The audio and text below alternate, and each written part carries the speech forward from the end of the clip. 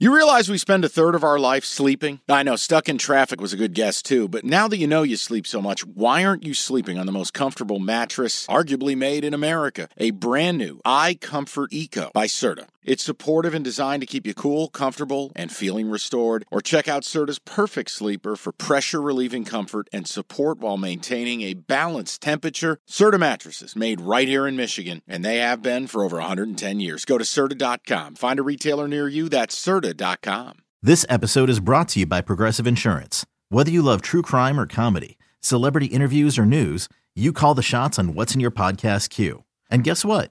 Now you can call them on your auto insurance too with the Name Your Price tool from Progressive. It works just the way it sounds. You tell Progressive how much you want to pay for car insurance, and they'll show you coverage options that fit your budget. Get your quote today at Progressive.com to join the over 28 million drivers who trust Progressive. Progressive Casualty Insurance Company and Affiliates. Price and coverage match limited by state law. The next game is your Giants playing in New Orleans. Giants catching 6 points. It's Tommy Cutlets has the Giants one game out of the playoffs, Mike. A 3-game win streak. What do you want to do here? What do I want to do here? I want the Giants to lose by 70. I'm too emotionally attached to this. This Tommy DeVito is ruining my life. He's ruining my team's future.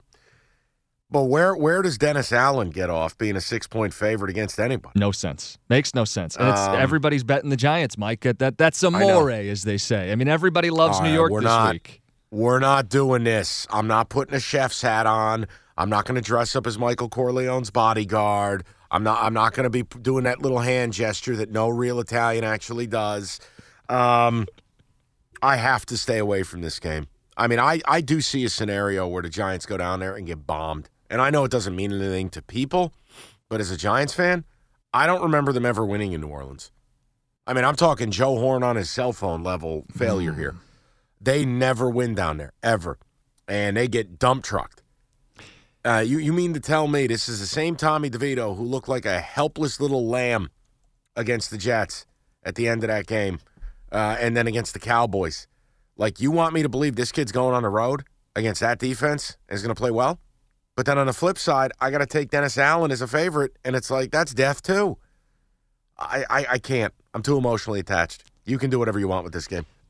No, I don't even think you need to be a Giants fan to see this as a scary spot because, I can't bet the Saints as a favorite, especially north of a field goal. They're 2-7-1 as favorites this season. I don't know that they've covered at home this season, maybe one time.